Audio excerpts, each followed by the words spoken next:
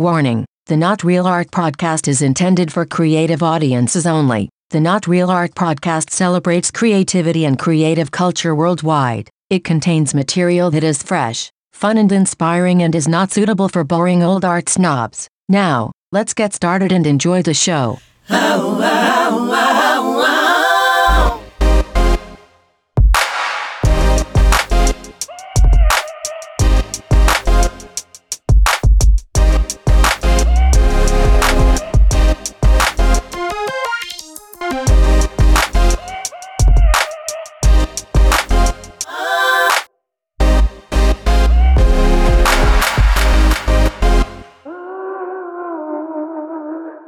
Greetings and salutations, my creative brothers and sisters. Welcome to Not Real Art, the podcast where we talk to the world's most creative people.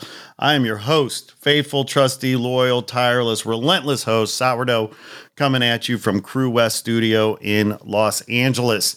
Man, do we have a great show for you today. We have Los Angeles-based visual artist and designer Mary Lai on the show, and she is just such a source of positive energy and amazing work as an artist, as a designer, as a creative. I know you're going to love her story. I'm going to tell you more about that in a minute, so stay tuned because we have a great interview with Mary Lai.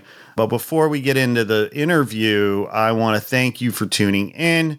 We do this for you. It's all about you. If it wasn't for you, I would just be talking to a microphone, and that would be sad. So thank you for tuning in. Of course, as always, please be sure to like this episode, make a comment, and share it with your friends on social. Also, be sure to go to our website, notrealart.com, and check out all the good, healthy stuff we got for you there. We're always posting new artists and their work, as well as resources and other assets and things for artists and creatives in terms of helping you with your career. Be sure to check out the free educational videos on the Not Real Art School. Just go to notrealart.com and click on school in the top navigation. Also, check out our new events page. I recently retooled the events page just to focus on all the great events and all the great positive energy and fond memories we've built up over the years at our Not Real Art events. I just posted a bunch of photos the other day in the gallery, so be sure to check those photos out. A lot of fun times to share there with you. All right. So what's going on, people? Hope you're well. Thank you for being here. As I said, we have a fantastic show today for you. We have the one and only Mary Lai, who is a Los Angeles-based visual artist and designer. She has her BFA in graphic design. She creates vibrant contemporary artwork that has been exhibited in LA, New York, Miami, and internationally. Her ever-evolving modern artwork is full of color, evoking positivity, and often brings a smile to the viewer. I know it brought a smile to me. Her scope of work includes paintings, mixed media art, digital art, NFTs, to large-scale murals and sculptures. Prior to her journey as a visual artist, she was a seasoned designer who built a career in New York over a decade as a fashion accessory designer, including award-winning Namesake handbag collection. My God, she's got over 20 years of art and design experience. Lai has worked with several notable brands, including HBO Max, Vayner, St. Jude, The Wahlbergs, American Express, Snapchat, and more. She's been a panelist at South by Southwest, the New York City NFT, NFT Expoverse. She's all over the Web3 space, and she's exhibited at leading art fairs, including Scope Miami, Art Basel, Art Market, San Francisco, the LA Art Show, on and on. Mary continues to refine her craft and explore what it means to create art with impact in the physical and digital world. And today we're going to talk about her artist in residence at the W Hotel here in Westwood, Los Angeles, near UCLA. We had a big opening party the other night, and I was there along with countless other people. It was a packed house. It was such a great showing for Mary. I was so thrilled for her. Such a positive energy, positive vibe that night. Great crowd, but it was all because of her, because her work and her energy, I think, attracts positivity as well as reflects positivity and exudes positivity. And so, so it was just a fantastic event. I was so happy for her because she's been working her butt off getting 20 pieces together over the last 6 months to display there at the W Hotel in Westwood. And it's good. The artworks are going to be on display for at least 6 months, if not up to a year. Of course, they're all for sale. Will eventually get gobbled up, but they're going to be hanging there at the W in Westwood here for at least the next 6 months. So go check it out. Go see her work. You're going to love it. She, of course, shared the love by bringing in some other artist friends of hers in the NFT digital art gallery space that she curated there at the hotel. So go check that out. But I'm telling you, I could go on and on. Mary's just one of these special people. We totally chopped it up today on the show. I really wanted to kind of understand her process in terms of getting ready for the artist in residency and what does that even mean? And did she or did she not get the penthouse there at the W as artist in residence? So stay tuned to find out the answer to that question. Let's get into this without further ado. Let's hear from the one and only Mary Lai.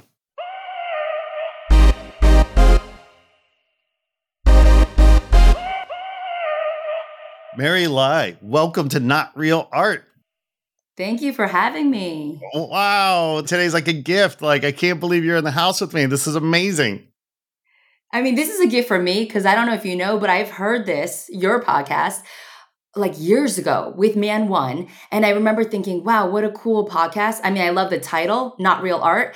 And then that's how I learned about Man One. And then to have this be a full circle and now I'm on the podcast, this is a gift for me. Woo-hoo. Oh, that's so great to hear. It's a small community right here in LA, really, some of it's gotten bigger over the years, certainly, but we kind of orbit each other sometimes and then never really meet or talk. But then all of a sudden, the planets align and, here we are. So Right, exactly. It's a practice, as we say. It's a practice. Mary Lai, are you still buzzing from the other night? Are you still high from the other night? My body was zinging. So I definitely needed to catch up on sleep because I feel like for the 3 months leading up to it, I wasn't really sleeping and it was a lot of stress. But the night itself was even better than I could have imagined it to be.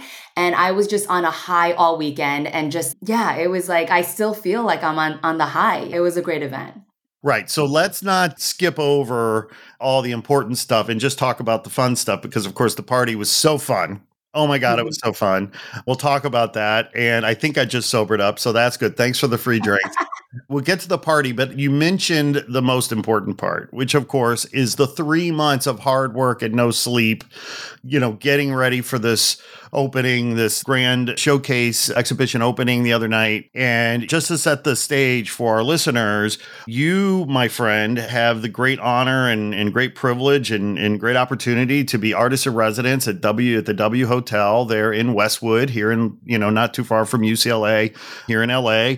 And before we get into the actual process and the journey of making the work and your vision and what the story you were trying to tell, let's start with the very beginning, because obviously your CV and your bio sort of speaks for itself, but there are so many artists out there, right, that are, I'm sure, very envious of this, of this honor, right, to be artist in residence at the W. So take us back 4 months, 5 months. How did this happen for you? I feel very lucky to have been selected for this position, but it's interesting how this happened in 2019. And then I had met the manager at the Renaissance Hotel down in Newport Beach. And I was supposed to do something like that in a smaller scale over there. And that's how I got connected. But then the pandemic happened and then it never went through. But another person that I met during that meeting in 2019, her name was Liz Sheldon. She had moved to the W Hotel, Los Angeles, West Beverly Hills, which is basically Westwood. And when they were looking for the next artist to replace Ruben Rojas, who was there for 2022, Liz had mentioned my name. She said, I met this artist, Mary Lai, in 2019. How about her? And then so they all reviewed my artwork. And then next thing you know, I got a call to have a lunch with the managers over there. And then the lunch went great. And they said they knew right away it was me. And so I felt so lucky to have that. But it was something that was like brewing and happening since 2019. And finally, all the cards and stars aligned. And then I was able to make this a reality. Oh, sometimes you just know, right? It's a match. It's a vibe thing, right? It's a chemistry thing, you know? And, it's so funny because one of the things that I really love about you, and of course, your work's outstanding, and we'll get into that, but you are one of those it's really kind of unusual and special artists because you actually really my impression of you, I don't know you that well, but I get the sense that you really like people and you're a social animal, and so yes, you like nerding out in your studio and making art and going deep and going inside whatever, but you also have those other muscles where you're like, okay, now it's time to party, and now it's time to entertain and be social, and you have that skill. And so I can imagine that those managers at the W, when they met you, they love that about you immediately, because they might have been prepared for that like dark artist that shows up not talking and just pissed off. They're like, no, that's not the artist for us. It's off brand for W. Right. You're very on brand for W, my friend. Thank you. And I think that's a muscle and a skill set that has been exercised because of my 20 years in the creative industry. Yes. And before my life as a visual artist and when I was more of a designer, I had my own collection. And so I really had to learn how to speak about my product, my artwork. And artists nowadays, they have to wear those multiple hats to be able to be marketing and sales, and not just coming with like artwork and saying, oh, this is my art. You have to be able to flex those other muscles. So I think it was a lot of practice in the 20 years. Right. And so when I did have that lunch with them, I think they realized, okay, she can speak about her art. She is kind of on brand. So it kind of all worked out. Yeah, they're looking for an ambassador, right? Somebody art that they love and art that they feel good about, very world-class artists, but they also want that world-class ambassador, right? You were able to kind of match that. And you and I, we have, you don't know this, but you and I have a little bit of a kind of fun connection, because I actually got my degree in graphic design as well. And so, I've said for years that, and I worked in advertising and agency guy for years, and of course, I'm not a visual fine artist like you, but the point is that I've said for a long time that I always felt like, contemporary artists and so-called fine artists could learn a lot from commercial artists in terms of being able to present and talk and speak and tell stories. Because as a commercial artist, right, you're always in front of the client, or you're launching something, or you're telling a story. And so it's interesting. I've encouraged contemporary artists to sort of look at the commercial arts for inspiration around how to talk about your business, how to maybe think about billing, how to talk about marketing, what have you. Because I feel like historically there was that wall, right, between contemporary art and commercial art, but certainly that wall is not there anymore. Right. Yeah. I think with this project, when I was going in, I knew that I had to be a little commercial as well, because I wasn't doing a solo exhibition at a museum or gallery where you could be fully conceptual. You had to be universally kind of liked with the artwork that you produce. So it is that balance of commercial and conceptual. And it's funny you say that you come from the advertising world, because the artist that was the year before me, he was Ruben Rojas, and he was also, I think, from the advertising world. And he came up with a theme, which was like live through love. And he really understood how to make that commercial and conceptual artwork in a hospitality setting really perfect. And so he kind of laid the roadmap for me. So when I went in, I kind of had that already laid out. And then, like you were saying, it's when you have that advertising background or the graphic design background, you're able to create a whole collection for this kind of setting so much better. Yeah. Well, and I think one of the things that's changed, right, is that brands are embracing the arts and contemporary arts and artists now in a whole new way, maybe than they didn't 20 years ago. And the point is that the kind of the core difference between your like stereotypical archetypal fine artist or contemporary artist versus your stereotypical kind of commercial artist is that the fine artist, contemporary artist, working away in their studio just to make their art is only trying to make their art and tell their story in the way they want to tell it.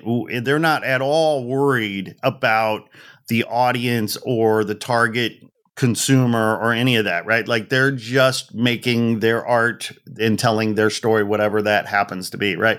Whereas on the commercial art side and graphic designer working in some agency, like you are uber focused, right, on the audience and the consumer and like what's going to resonate with them and stuff. So when a brand like the W comes along and you're saying, okay, wait a minute, I'm creating my art and I want my art to resonate in the space. Oh, well, who's in the space? Oh, well, travelers and tourists and moms and kids and hipsters and whatever. And so you're using that lens of thinking about who's going to be in that space and creating things that will resonate with them. And that's, some artists don't want to go there. It's interesting, it's like, but I feel like those artists who can go in, well, there maybe some artists don't want to go there, maybe some artists can't go there. But for those artists who can go there and think about the audience and the space and create something that feels really relevant, it's a powerful skill to have and a powerful ability to have, and one that you can monetize because brands really need that right now. Right. Yeah. And I think if they asked me this 20 years ago, 10 years ago, or early in my career, I couldn't have pulled this off.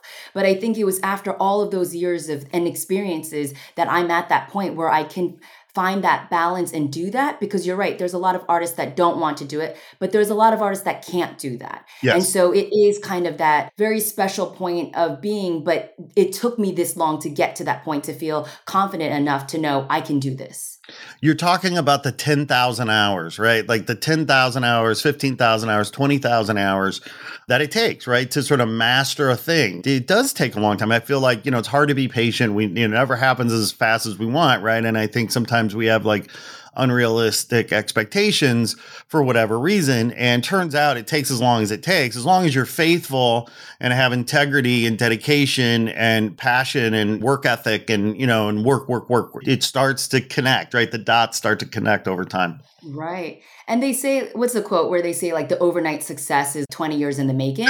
I definitely feel like people might not have known who's Mary Lai, why does she get this position with the W? But if they don't know, I've had 20 years of really, really like blood, sweat, and tears and a lot of struggles and challenges and hard work that has led me to be able to have this moment. So I don't think it's just an overnight success. It is years in the making and all this hard work that has brewed to this point.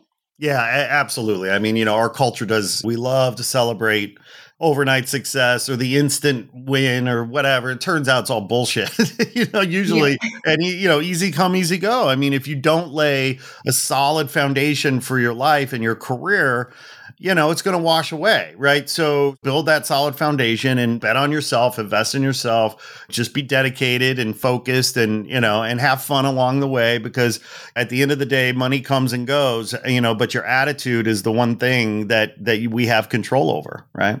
Right. And I love that you're saying that it's really building those roots and having that groundwork. So then it's not easy come, easy go. Hopefully I'm going to be around for a while because these roots have been going for 20 years. Yeah, exactly. So there's so much to talk about. I know we're kind of all over the place, but like I sort of have so many things I want to chat with you about. But so let's stay on point though. You get the gig at the W. It was instant love at first sight over lunch with the manager, so to speak. And they say, well, okay, you're our new artist in residence. Then what? What happened next? Right. So for me, I wanted to have a theme. So like I was saying, the one before was Live Through Love. And it was just like love was everywhere. So for me, I wanted the theme to be dream. But then as I wanted to go deeper, I wanted the theme to be unlock your dreams, because I wanted to be that these dreams could become true by creating these doors and opportunities for yourself. And so unlock your dreams became the overarching like theme. And then I kind of built this roadmap of the artworks that I would place all around the hotel in this theme. And then I would have to get that approved. And then once approved, create it. In those 3 months, there was a lot of how am I going to make this all happen? But it just started all coming together. And then it was my first ever large scale sculpture or sculpture in general. So that was exciting. And then to layer on augmented reality onto the sculpture.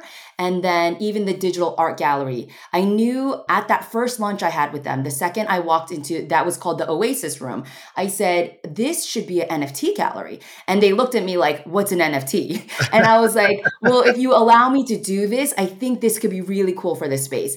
And they were like, this is your blank canvas. Do whatever you think is your vision. And so that was great too. So all of those things kind of just came together because they trusted me. And then I had those 3 months to really like check off everything to make it happen. Well, by the way, I'm so glad you brought up the NFT gallery, and I was going to get there eventually. But as I understand it, right, you decided that, you know what? No, yes, this is my show. This is my space. I'm artist in residence. But you said, I want to support other artists. I want to advocate for other artists. And you created the NFT gallery space and featured other artists. You shared and spread the love. Yes, I think that's important. I mean, when I go to different art shows and galleries and openings, we have like an artist group of friends we go together with. And to have a community is great. But then to kind of lift each other up and to showcase each other's works is how we're all kind of a big community working together. So then everything came together very last minute for the digital art gallery. I actually asked those artists literally a week before opening, hey, do you want to be part of this? Send me artwork now. It was like one of those moments. And everybody, when you said jump, they jumped. It was amazing. And it was because of the relationship that I've been building. And in 2022, I really took that deep dive into digital art, crypto art, NFTs, whatever you want to call it. Yeah. And so I had kind of the community of digital artists, but also traditional artists. So then it was a mixture of both blends. And it was so nice to see these artists come and see their own artwork. And then I really do believe a rising tide lifts all boats. And so if we can just all empower each other and showcase each other, it's kind of really great. And then to have them bring their friends and be excited about it, I mean, there's an energy to that. 100%. And you are so right. I mean, at the end of the day, and I think most artists are like this, it's the rare exception that an artist is sort of, fuck you, get yours, I got mine. But yeah, it's like, you know what? Let's bring our friends with us. If you get a win, let's spread the love and share the love. And that's just investment, spiritual karma, spiritual kind of investment for good karma or good luck in the future, whatever. And that's a great example that you said. And hopefully they'll remember that, right? And move forward and pay it forward as well in other ways for other artists in the future for them. So let's go back for a second, because you talked about this map that you made of the space. Clearly, you needed to understand what the scope of work was, right? Like you've got however many weeks or months to create this body of work. You've got to think about it. That's the hardest part, right? So it's like, okay, what am I going to do? And so take us back. I mean, as you map the space, like how many pieces did you realize like, okay, I've got to create X, and these are the walls, these are the halls, these are this, these are that. So break it down for us in terms of how many artworks you produced for this artist in residence program. It was about 20 pieces with the sculpture and the digital art gallery. And those 20 pieces, when I started making that map, I have so many different series from where I started in visual art and then where I am now. So I wanted to kind of show that whole journey. So when you first walk into the lobby, you'll see kind of more of my current style. But as you go in the lobby more, you'll see like these little characters that I used to do that are of Legos, and they're structured on the alphabet. And they were inspired by my young kids when I first started creating that in 2019. And so I got to show all these different bodies of collections and series. And at first I was like, is that too confusing? Should I not do that? But they were like, no, that's so playful and it's so fun. We want that as well. And so I tried to tie everything together with color. So, everything's very vibrant and bright. And you can tell it's got the element of like, oh, that's Mary's artwork. Right. Although there's a lot of different series. But that's just the way I kind of broke it down to create those 20 pieces, is that I'm going to tap into all these different collections that I've made and recycle some things, remix other things, re-show other things, and then make brand new pieces as well. And it was a mixture of all of that. That's so great to hear and interesting to hear, because that was my sense of the work, of the body of work, because I knew it was all you. Not because I knew it was all you, but because there was whether it was the color palette or whether there was, something about the aesthetic, but it was clear that there was a cohesion, right? Mm-hmm. It was cohesive. And even though it sort of spoke to different parts of your career, or maybe you were doing new things on a certain level, because I think, did you say that sculpture in the front was the first sculpture that you've done, right? Correct. Yeah. Yeah. I mean, so, right. So you're stretching into new areas as well as kind of honoring your past. And that whole body of work was, at least for me, felt very cohesive. So, came from the same artist, and it was very thoughtful. So let's talk about the sculpture for a minute, because, it's the first thing you see when you pull up to the hotel on the curb. It's a very bold and fun and a little whimsical structure. And in all candor, this isn't a criticism. I tried to use, this is really user error. I think I'm a don't know how to use technology, but like I was trying to do the QR code in the front to like, read about it. And for some reason it wasn't working. I think it was my phone. So I never really got the backstory on the sculpture, the first. So take us back to the inspiration of the sculpture, the process of designing and getting it fabricated. Tell us that story. Sure. So I started with that theme, like I was saying, unlock your dreams. And when I think about dreams, I think of like clouds, Yeah. sun, rainbow. Like you think of kind of nature and the weather and what that would look like. Yeah. But then I also wanted to go deeper of, okay, how can I make this into a portal, like a door? So I literally had a doorknob put onto the sculpture. So then you see it as kind of this arched door. But if you kind of take a step back, it almost looks like a shape of a rainbow. And then even rainbows are only created when you have that sun and the cloud and the rain and just that perfect kind of when all the elements align is when you have that shape where this portal opens, So that was the thought process of how can I make that into a sculpture? And so then I spec'd out all the sizes for this and worked with the fabricator, and it's in solid Xterra wood and then with an automotive paint finish. So it's a high quality sculpture. And then the AR, the augmented reality portion of that was I was introduced to this great company called Future Arts Co. in Seattle. And they work with artists and they connect artists with other AR artists to have their AR dreams come true. So I said, oh, these are my 2D arts. How can I make this into augmented reality? And they paired me with this artist in Tokyo who then got all my art and then made it into augmented mixed reality.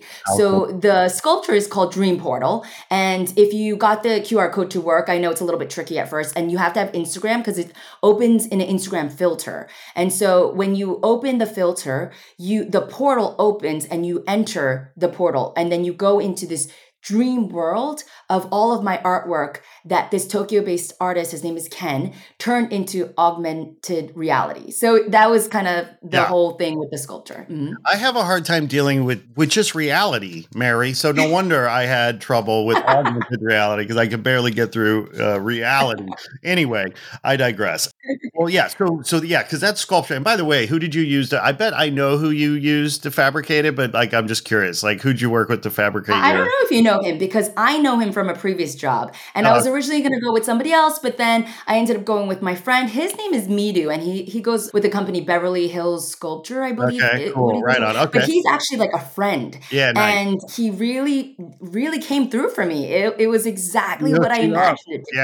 Yeah. That's great. And he's excellent.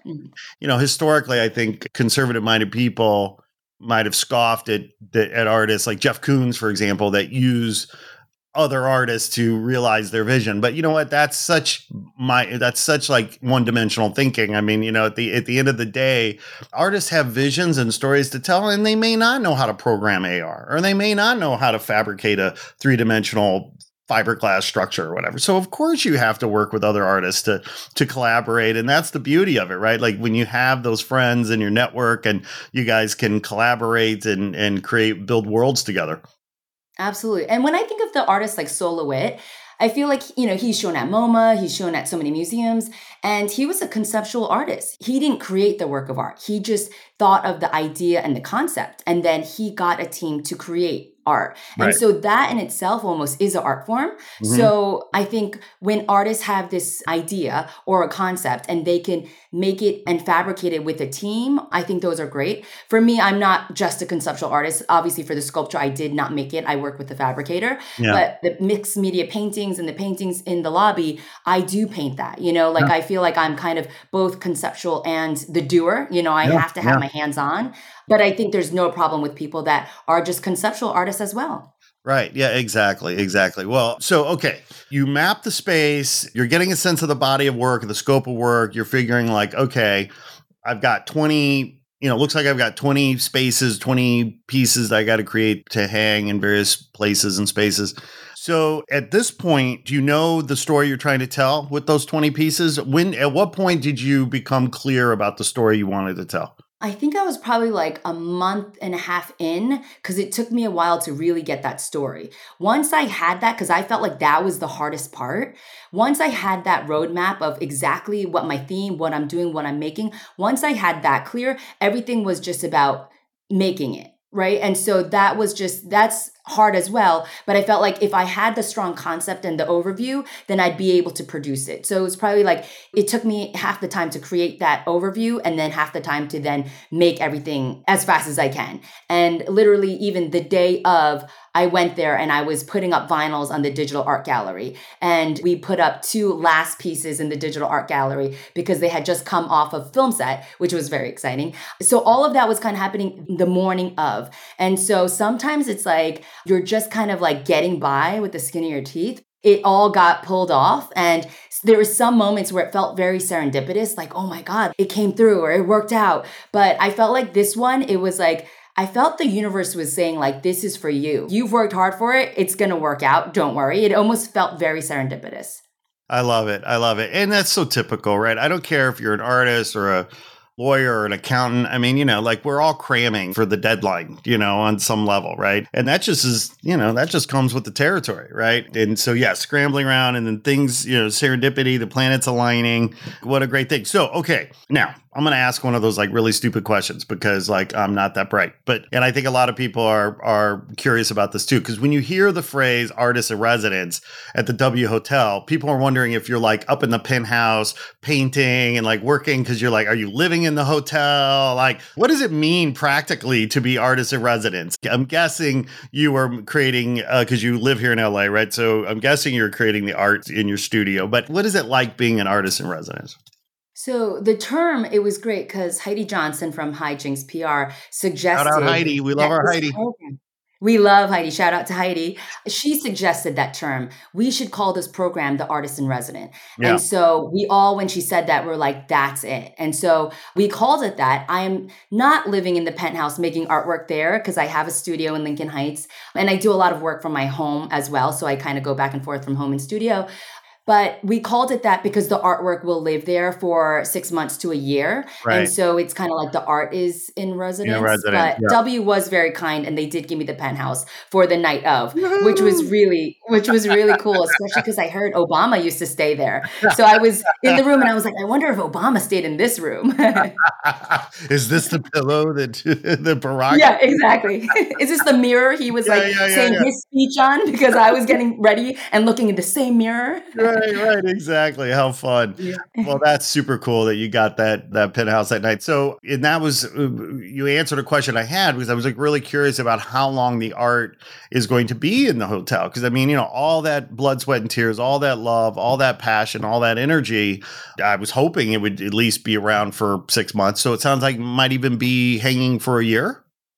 Yes. So originally when we first started, they were saying, 6 months to a year. And then after the great opening, he's like, a year. And so I think it will probably live a year, nice. But I just like to say 6 months to a year just to be safe. And then I think they will maybe go into renovations after. There might not be any more artists in residence after. Mm-hmm. And so that means this is a very special moment that I was able to do this before they go into full renovation and afterwards have probably their interior designers have hotel art or something like that. But I'm just going to write it out hopefully for a year. I love it. So I think all the pieces are for sale. Like people can buy them like and own them after they're done, right? They're all available for purchase, correct? Yeah. Correct.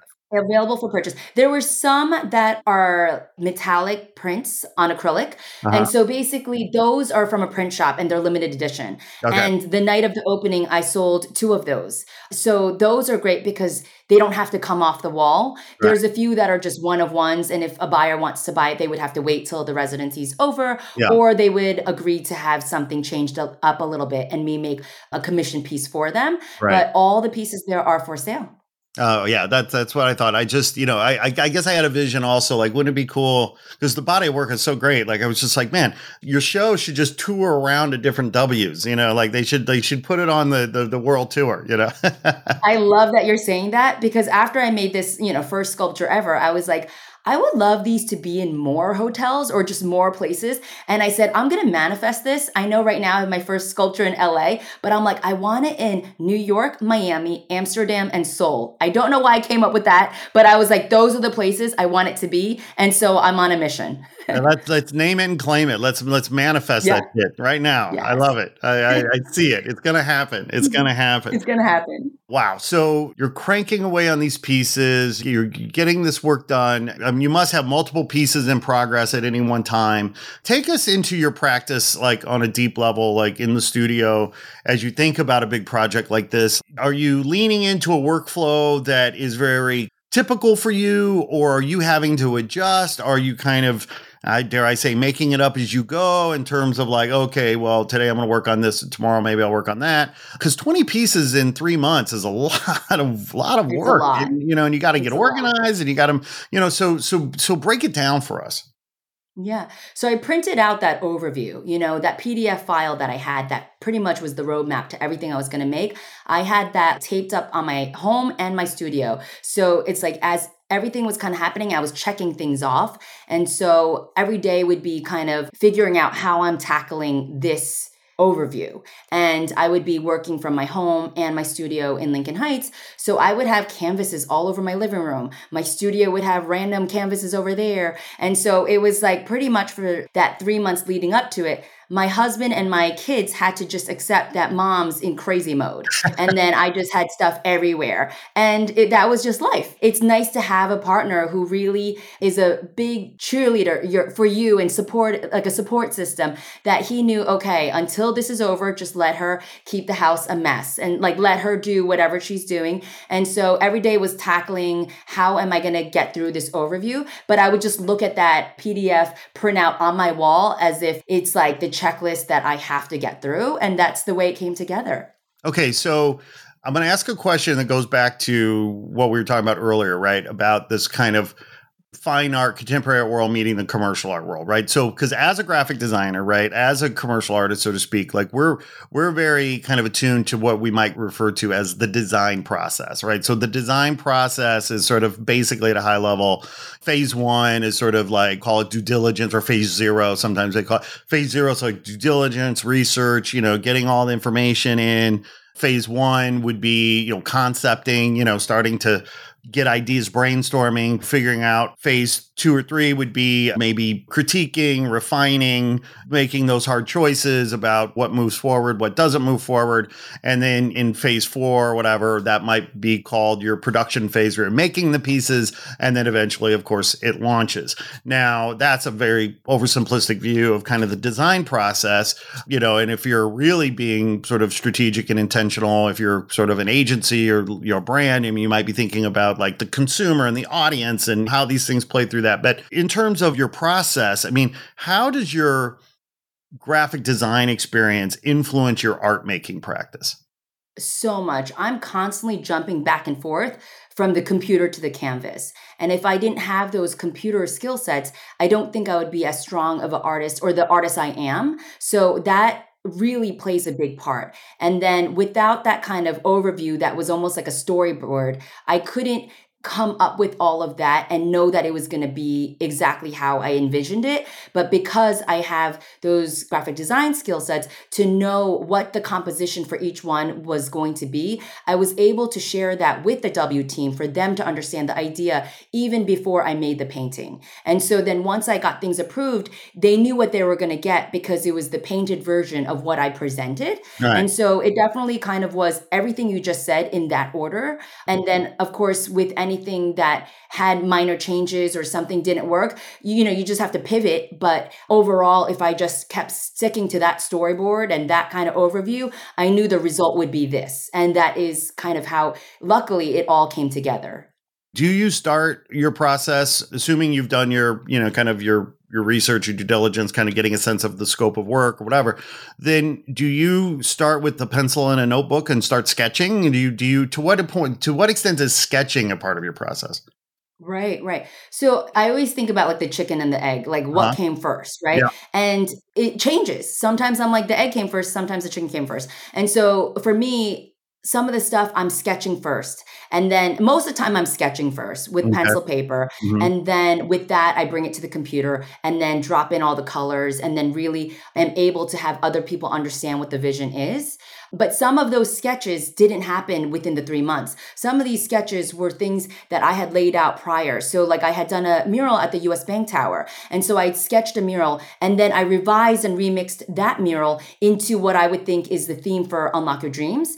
And so I just went straight to the computer on that one because I had already sketched it months back. Right. And so like I was saying, I was pulling from older series, and a lot of the series do start with pencil first, but there's some like my Lego characters that I do that's based on homages to different pop culture icons and legends is computer first, so Right. it just depends because I'm always jumping back and forth. Yeah, horses for courses, right?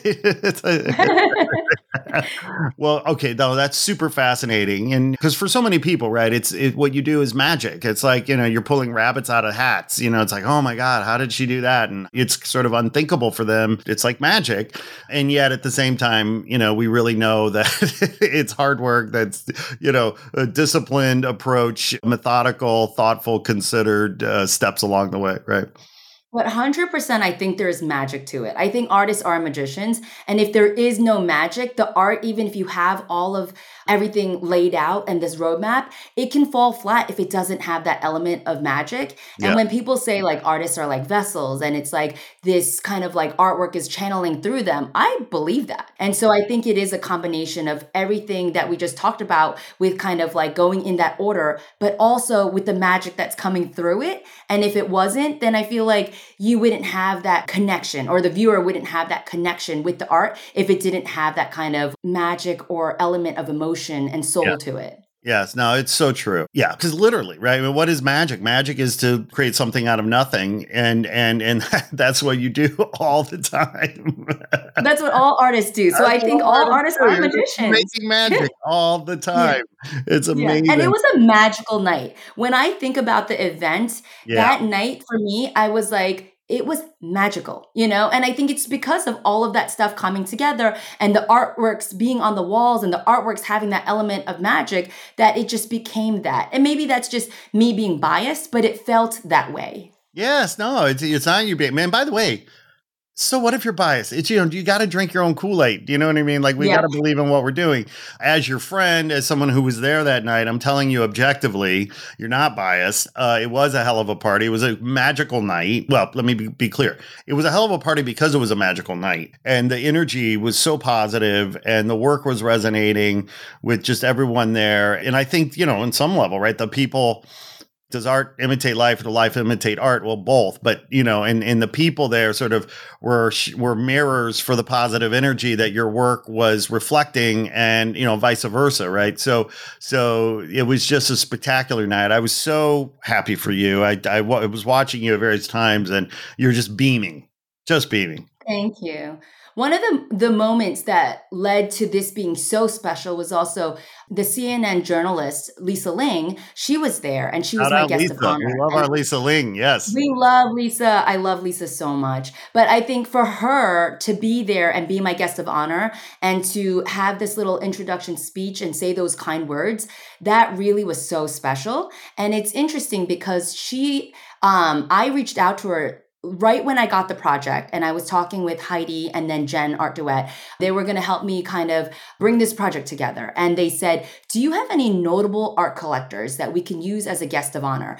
And that's when Lisa Ling came in my head and I shared that story. And they said, you need to ask her because if we can get her to be the guest of honor, it just helps elevate the whole night and the program and everything. Sure. And so when I reached out to Lisa, and as a fellow Asian female, and during AAPI month where this event will happen, she said, Mary, I want to support you, which was like the kindest text that I was like, oh my God, already I feel like this is going to be good. And this was like right when I had 3 months to start. And then for fast forward, and then, we go to the night of and Lisa says those kind words and she shows up and she brings her energy and her presence during this like month of celebrating the AAPI month. It just felt so serendipitous and magical, like we were saying. Absolutely. Well, and I mean, it's one thing for Lisa to like support you like she did or collect your work like she did, but I mean, like she's a serious collector of your work. Like she has like several pieces of your work, right? So she does. Yeah, she's a fan. She might be your number one fan. She's so awesome. And it's interesting because the way we got connected was I was doing these like Lego characters from A to Z, and I had music series. I had like musicians, I had artists that I loved that I wanted to teach my kids about. And when all that Stop Asian Hate was going on, I wanted to do a series of just Asian. So I called it Representation, and it was from A to Z, and it had like Aquafina, Ali Wong, Lisa Ling was one of the characters. And on the letter L, I couldn't decide between Bruce Lee and Lisa Ling. And so I put both of those characters for the letter L, the only letter that had two characters. And so, I had made this and I was just tagging the artist thinking, oh, that's cool if I just tag them so they know that they're in art form. And for her to then see that, connect with it, then come to an art show and buy that piece of her on it, it was a bigger thing of not just her liking my art, but her liking the fact that this is an artist, person of color that wants to shine light on other Asians doing really cool things in pop culture. And so I think she saw the bigger message and wanted to support that. So I thought it was amazing that she was kind of shining light on me, but to me, she's just the biggest inspiration and icon. Yeah. No, it was so cool to see her there, proud of you, happy for you, supporting you, shining her light on you. It was just a wonderful thing to see. And yeah, so so I'm guessing you didn't get out of bed the next day, right? Like you probably slept all day. What was the next day? No, I just always get up so early. Of course. You were in the penthouse. Yes, and the penthouse was very bright at 6 a.m. So then I just naturally got up and I was just on a high. And so I stayed up. But I think 2 days later, after some friends that flew in to town, my mom was in town, and then they all left. That's when I was able to crash. Yeah. So then I've been kind of just in that crash mode and just now catching back up. Right. Yeah. No, because listen, it's like working hard against the deadline, no matter what profession you're in, is going to be exhausting. But there are some professions that they tap into like a spiritual level that makes it even, so much more exhausting. And, so for example, I can only imagine how a heart surgeon or brain surgeon feels after surgery, deep fatigue on some level or not. I don't know. But as an artist, as a creator, as a maker, it's a spiritual job too. And so it's not just about, it's being an artist is a physical job. It is manual labor. There's just no way about it. But you also have that spiritual, intellectual element where you're putting your heart out there, and and it's a vulnerable state to be in. And that itself, so you're vulnerable, right? You walk into that show that night, and your heart's out in the world. You're like, oh my God, are they going to love me or hate me? And then so, obviously, they loved you. And so there's a relief there. So it's like, oh, okay. now I can relax. 3 days later, when that adrenaline goes down, you just fall over exhausted. Yes, absolutely. And I do think art is, what brings people to that. Like, I think art is such an amazing thing where it connects people, it brings energy.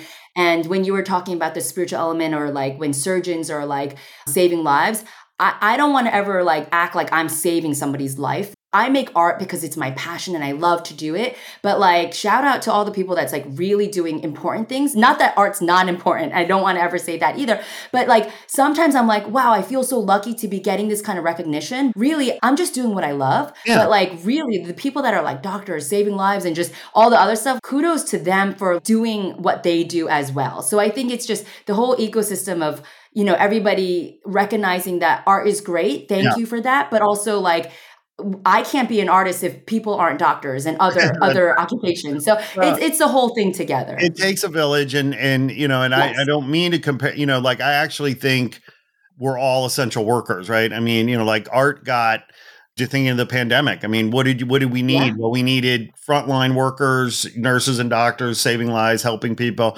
But then we needed art to help us kind of get through and entertain ourselves, during this very traumatic time.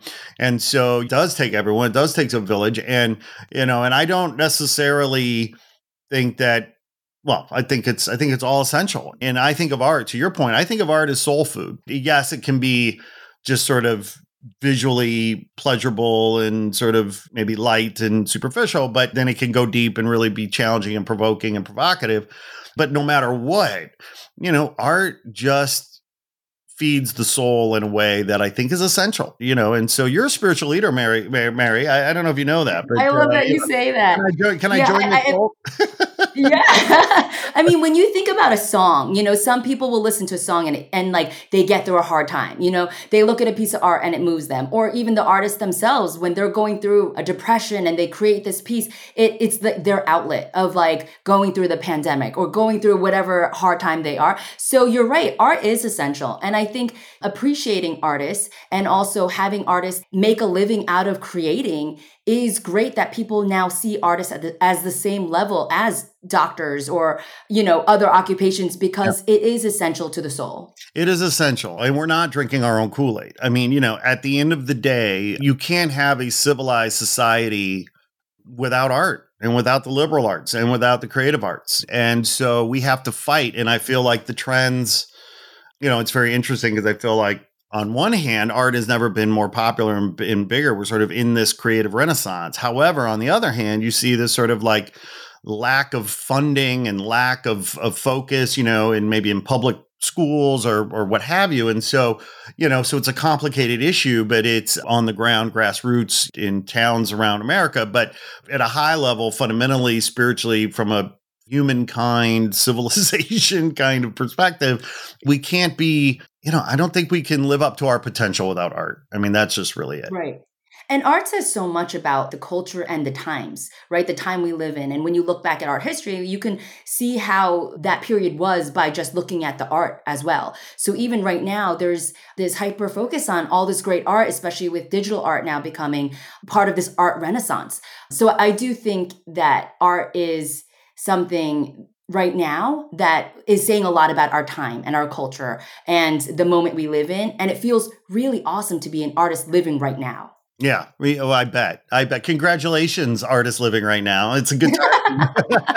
I'm still like driving a Mazda and renting my house. So I'm not there yet, but I'm trying. And, somebody like Kusama, she's the highest paid living artist right now, one of them. And I feel like she's like a story that inspires me. And just for artists in general is that we can get there. Maybe we just have to like dream and manifest these kind of visions of what we want to do because we are so passionate about it. Absolutely. And, and the money comes and goes. The truth is, like a doctor, like an art, like these are callings, like they're kind of compulsions. Like you had to be an artist, like, and people who give care, who are doctors and nurses have to, like, they're called to that. There's compensation in knowing that you're in your calling, that you're pursuing what you're meant, and so we get up every day and yes, it might be stressful. Like, how am I going to pay rent this month? But you get up every day, and I think millions of people have those concerns, right? Without whether they're artists or not. That's just kind of unfortunately the reality of the world we're living in right now in terms of making ends meet. But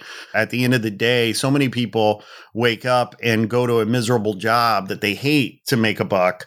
And we get up every day in our callings, very lucky to be able to go do that. And yes, the money will come and go, but at least we have great satisfaction, gratification, pleasure, joy, peace in the fact that we're doing what we're called to do, right? Absolutely. And I don't take that for granted at all. I think every day I wake up thinking, I feel so lucky and blessed to be able to do this as my full-time job. Mm-hmm. How old were you when you realized you were an artist and that you were going to go into design? Senior year in high school is when I knew I'm going to make a portfolio and I'm going to go to art school. But prior, my mom used to tell me when I was a baby, she would leave me with like a pen and paper and I would draw all over, not the paper, but myself and also the walls. And so she was like, this baby's going to be an artist. So she told me from a young age, she always saw me being an artist. Right. You mentioned high school, and for whatever reason, I could be totally wrong. Tell me to fuck off if I'm wrong, but I hope I'm right. But I have this vision of you in high school as being the cool punk rock, like artist kind of chick. You know what I mean? Like did you have that vibe? Like what vibe? I love that vision. I wish I could say that's true, but I was probably the complete opposite because I moved around a lot. So I remember my senior year, I was the new girl, and I was in a school where nobody looked like me. I was the only Asian girl. And I just really just went to all my art classes and like, I didn't take a lunch because I would rather be at an art class trying to make my portfolio good. But I have to say, my brother, 4 years later, he said that people still talked about me. And so I was like, they knew who I was. So maybe I was okay. way, but I moved around so much that I thought I was just the new girl that loved art and just went for that. That's interesting. Maybe I missed that in your bio. Why did you move around so much? Were you a military brat? What was that? Well, I lived in a town where it was a bunch of military kids. But my father, when I was 14, went after his calling and he became a minister. Oh, and so wow. then the church actually transferred him every 3 years. And Okay. so growing up, I never lived in a place more than 3 years. And so I was constantly moving and I was always kind of like the new kid. But I think that's where I found a lot of outlet through art and music. Yeah. Well, and that's also where I think, those social muscles were exercised, right? Because I mean, when you're moving around like that and you're having to introduce yourself again and again and meet new people, like those people skills get honed and get practiced. So, so that bodes well for you, as an artist, because so many artists don't get those opportunities, right? To be able to, forced, right? To sort of network and socialize again and again and again. And those muscles, maybe don't get exercised so much, but it turns out that's a gift. Well, lucky you, moving all over the world, jet setter. So, when I was like reading up a little bit before we hopped on today, I have to confess, I did not know that you were like the winner of Craftopia. Like, what a fun fact that was. Yeah, that was a fun moment. I've actually, in my handbag career, I've had a few awards that I won leading up to it, which are very similar to that Craftopia moment. But the Craftopia moment was on TV, on HBO Max. So Yep. that was definitely the first. And the only reason why that happened to me is because of the pandemic. So like that was like the silver lining. Craftopia for season 1 was like a children's craft show. For season 2, they wanted to have adult crafters and artists. And when the pandemic was happening, they couldn't do casting calls and fly in a lot of people from different areas. So they started looking for artists that was local. And so one day I get this DM on my Instagram and it's a casting director saying, "Hey, you got cool art. Do you want to be on the show?" And I'm thinking this must be scam or like this is a scam or like he's fake. Right. But then I look at his profile and I'm like, oh, he's a real casting director. And so then I reply back, we have a call, one thing leads to the other. And the next thing I know is I'm on set getting filmed for a show. And it was one episode, but it was such a high moment. And to win that episode and win the $10,000 and kind of that award to say, hey, I was the winner of Craftopia is a cool element. But when that challenge, the second challenge where you win the whole episode and the money, it was sewing or making an inflatable it was a Halloween episode and you had to make an inflatable that would be like Halloween decor you would put on your front yard. Yeah. And for me, I just kind of pulled from my experiences as a handbag designer because I used to like go to an atelier, like a sample room in the garment district, and I wasn't getting paid, but I went there and I wanted to learn how to make patterns. How do you sew a bag? And kind of just like really learn from concept to completion how to make a product. Mhm. And then when they asked me to make an inflatable, I just kind of thought about how you make a pattern for a bag. And it's like, okay, how do you make a pattern of a witch flying into a lamppost? And that was the winning thing. And so that was a really cool moment. But sometimes you can't make this stuff up. It's just because of something like the pandemic that led to them having to look for me. I wasn't applying for open calls and this just fell on my lap. And so I felt very grateful to have a moment like that to say, I was the winner of HBO Max's Craftopia episode 4, season 2.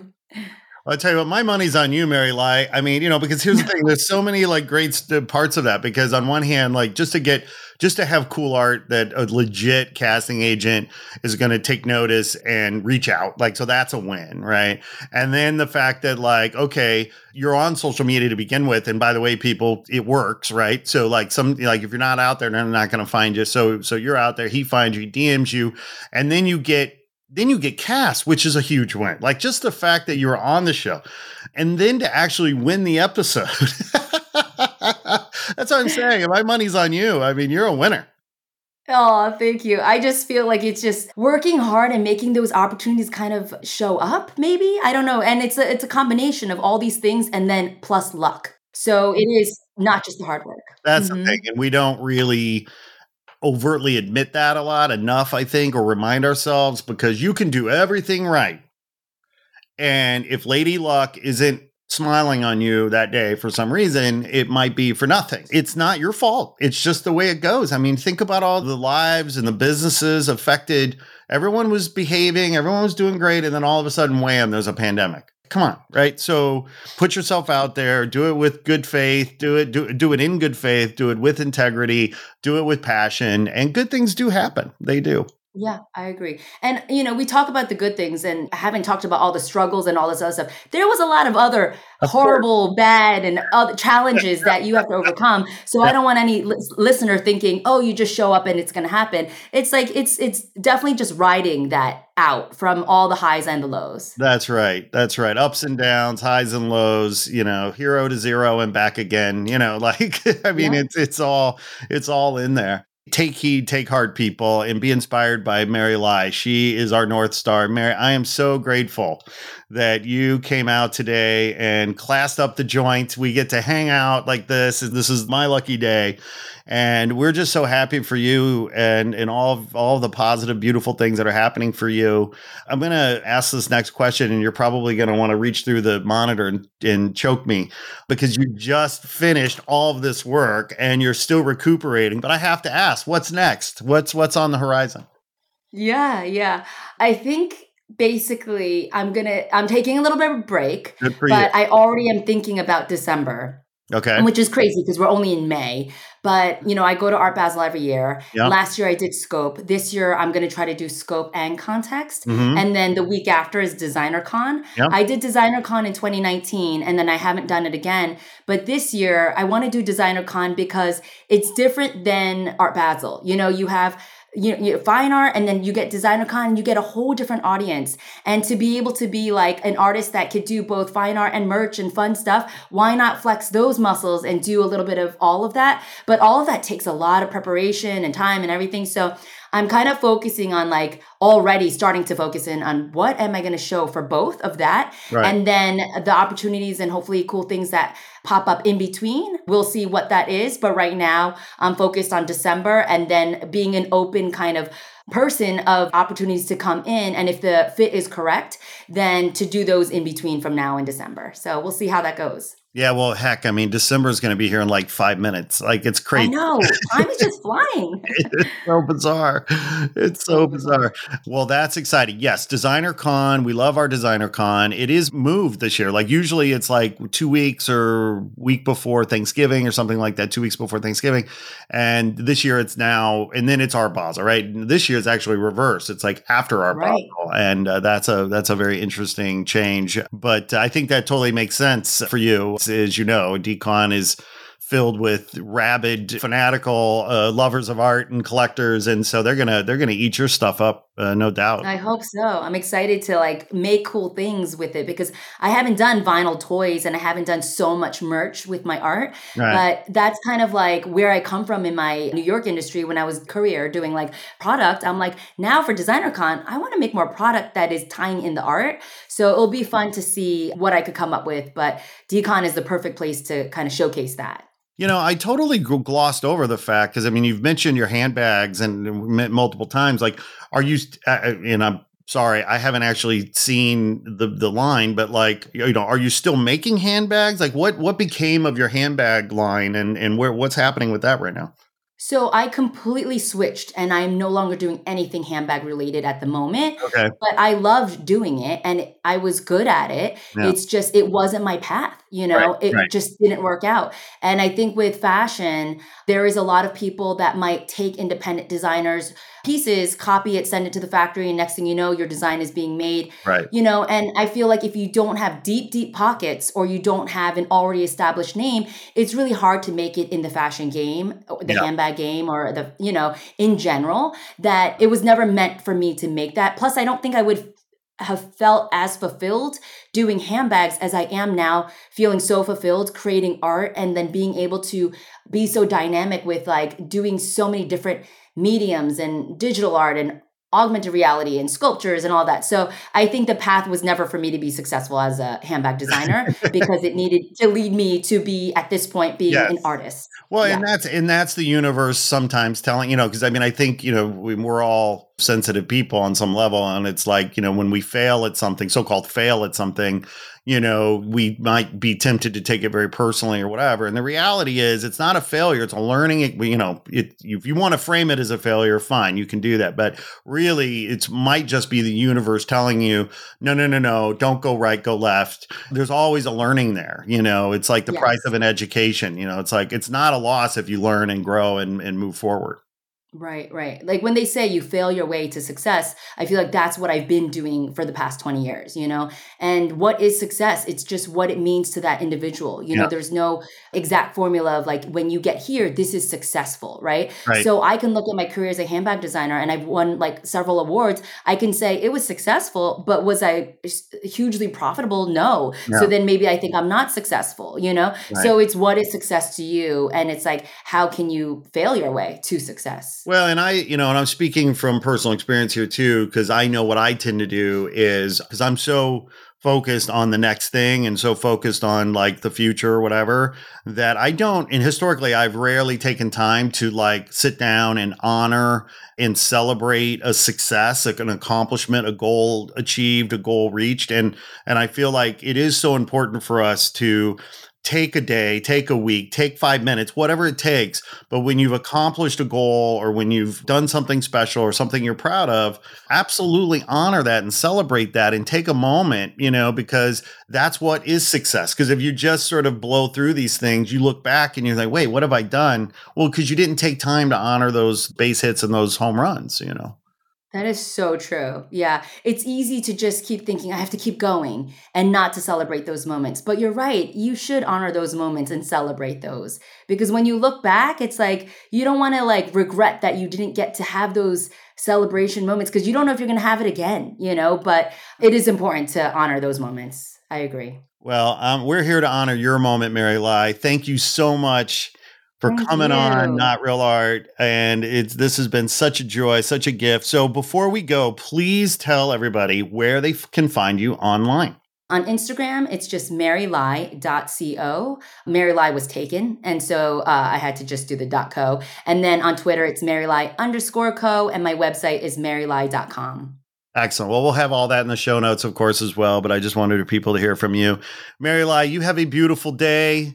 Go drink some wine, do something, get a massage, do something because you've earned it. And it's just a joy to have been at your event the other night and encourage anybody here in LA to go to the W and check out Mary's work there in Westwood.